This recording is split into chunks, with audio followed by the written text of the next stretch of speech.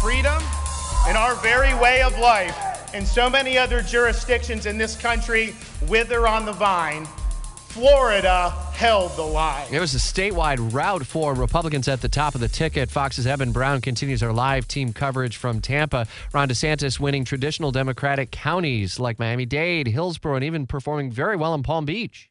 Yeah, I mean, certainly a big achievement for the Republicans last night, and certainly for Governor DeSantis to see.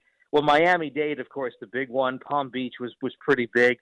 Broward, of course, still dyed in the wool blue, but you mentioned Hillsborough County here in Tampa. That's also a big conversion. The other one that's been sort of a little under-noticed, but it should be noteworthy, is Osceola County, just sort of south of Orlando. Very minority-heavy county, Hispanic county, that went, I believe, for what I last saw anyway, that it went red. So these are pretty big, significant gains for the Republican Party of Florida. I would attribute it to, of course, the governor's general popularity based on his record. This is a campaign that actually ran on its record, which is so unique, let's put it that way.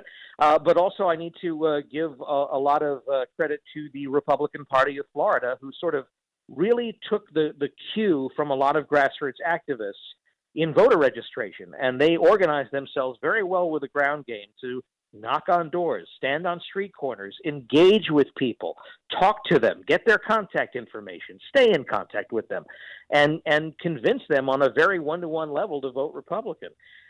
This was very well executed with regard to the new Floridians, of which there are hundreds of thousands who have arrived in the past couple of years alone.